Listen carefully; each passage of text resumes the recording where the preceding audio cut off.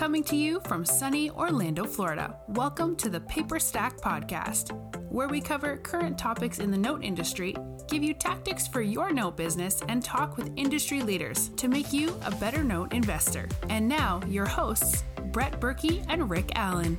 My name's Rick Allen. This is Brett Berkey. Brett Berkey. We're here back for another episode of sharing our knowledge with you. Been like you said, a fluid summer. Yeah, very fluid summer because people have vacations and sometimes someone's doing this, get the kids out of school. It's very fluid. Kids are back in school now, so it's nice. Nice. Speaking of getting back to it, we've got a couple live events coming up. That's right. I'm excited. We've got two of them. The DME, Distressed Mortgage Expo, put on by Liz Brummer and Kimberly Fawcett, which is going to be great. We're super excited about that. Right here close to home. And then I'm really looking forward to Note Expo with Eddie Speed, Note School, Colonial Funding, Bob Repass out there in Dallas, which is in November. We will have a booth at both, and I'm fortunate enough that I was able to get up on stage and speak at the Note Expo again. So they always love going there, love speaking. Always a great event there. Yeah. So yeah, if you guys are looking for events to get back into, please let us know. I'm sure we have a promo code or something. We do. We have a promo code that we can put out for both of those. Yeah, and the one at DME is actually going to be in Sarasota on the 29th of the 30th of September. It's actually not in Sarasota. It's in St. Pete. Oh, good. It's in St. Pete. Don't listen to Brett.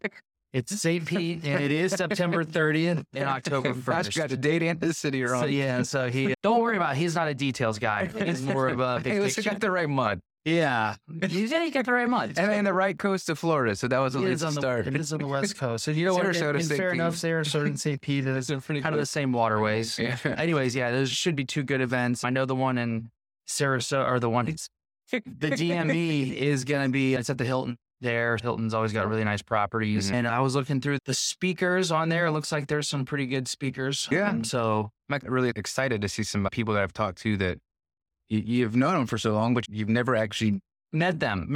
I've spoken to people on the phone. Yeah. I've answered questions. People come up and say, I feel like I know you from the podcast or from YouTube. And so it's going to be really cool. Be nice to shake hands. So if you're watching this on YouTube or you're listening to the podcast, you got to come by and say hello. Say what's up. We got sure we'll have stuff at the booth, right? We always have stuff at the booth. Yeah, we always have at the booth. Come by, say hello. We'll be there. Brett and Mike will probably be there.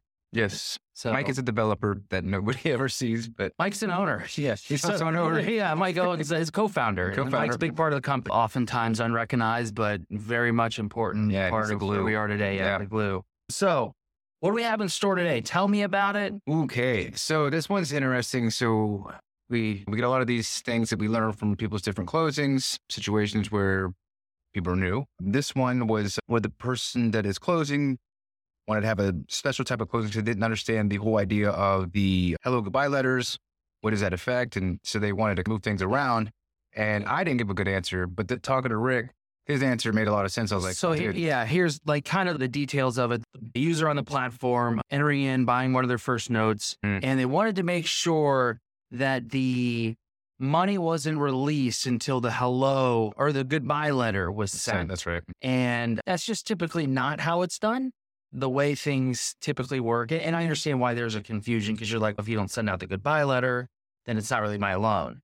And so a lot of things can happen. The goodbye letter, though, and the hello letter there's certain time frames that you have to follow. There are laws that you have to do or you get in trouble with the CFPB. Is that waiting 30 days after you've taken it? No, that's a cooling off period. So the way it works is the goodbye letter has to go out no earlier than 15 days prior to the transfer date on the loan. Are you new to the mortgage note industry? Have you been wanting to learn the step-by-step process to purchase your first mortgage note? Well, you're in luck. We've convinced our CEO, Rick Allen, to break down everything he knows about mortgage note investing. Through a series of 50 videos, you'll get everything from start to finish of where to purchase notes, how to purchase notes, and all of Rick's investing techniques he has developed over the many years. From performing note tactics to non-performing notes, Rick gives you everything he knows about investing.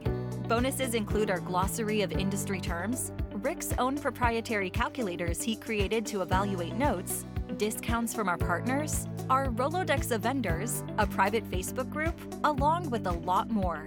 We've packed so much content into the Academy to take you from beginner to expert in no time. To learn more about the Academy, go to academy.paperstack.com/welcome. Again, that is academy.paperstack.com/welcome. Okay. So the date that the two servicing companies work out, this is the day the loan will transfer from the seller's servicer to the buyer's servicer. Right? Okay. And then the goodbye or the hello letter can go out no later than 15 days after the transfer date. Gotcha. So goodbye letter can't go out any earlier than 15 days before the transfer date. Hello letter, not more than 15 days after the transfer date. So what happens if we close something tomorrow, but it's not really ready to transfer? Yeah. There's something called the interim servicing, and that's in the PSA. It is in the PSA, and it's just industry standard. So what will happen is the seller's servicing company will still service the loan up until the transfer date. And at that transfer date, at that point, you will go ahead and any payments that were sent that should be credited to the buyer, we'll go ahead, they will forward those to the new servicer at the transfer date.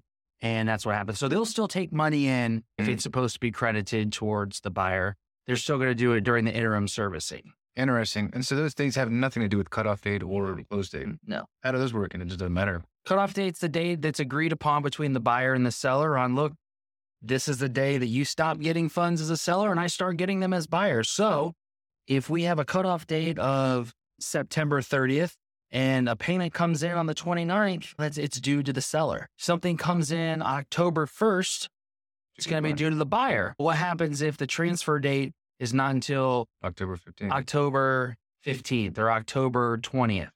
That buyer will get those funds sent to them. It'll have to be forwarded over from the servicer. Now, is it always flawless? Does it always happen? No, you have to be aware of what's going on. Usually what will happen is when the loan is transferred over to the incoming servicer, the buyer servicer, they'll look at it. They'll look at the payment history and say, I see the cutoff date. I see when these funds came in. They're due to us.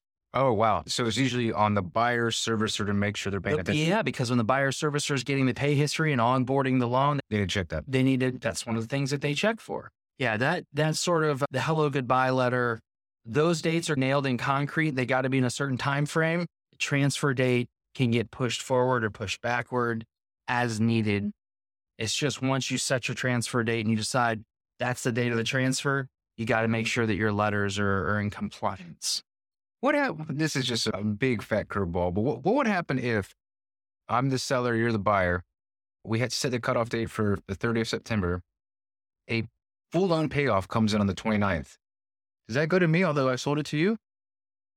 Yeah, well, what would usually happen is there's language in the PSA that there's some sort of payoff. It would have to, like, obviously you're not going to buy a loan that's not there anymore. Yeah, that's what I'm saying. And sometimes it's happened to where we're like, hey, the payoff just came in on this. We can't sell this loan. So I would let the people know, hey, we can't sell the loan. You refund their money. Yeah, of course. You refund their money. And if there was due diligence costs that went into it, I'll usually pay the due diligence costs. I'm like, look, if you paid for a BPO and O&E, I'm sorry. Here you go. Here's $300 or whatever it cost. So that's happened before. Yeah, that has happened. And it's happened to me it's happened to me on both sides, as the buyer and as the seller. Really? So it's the nature of our business. But if as soon as a buyer bought it, there's a payoff, it goes straight to the buyer. Yeah. Wow. Has that ever happened to you? No. No, not that I know of. Not that lucky, huh? No, it happened pretty close, though. Really? Yeah, we had one that was pretty close, but it was like weeks later, and it was just kind of out of the blue. That's good, though, right? Yeah, it's great. It's perfect. What can you do? Nothing, right? It's just It's a win. nature of it. Hey, I was happy with the purchase or the purchase price, right? It was making me whole. Would I have been much happier getting the payoff? Probably.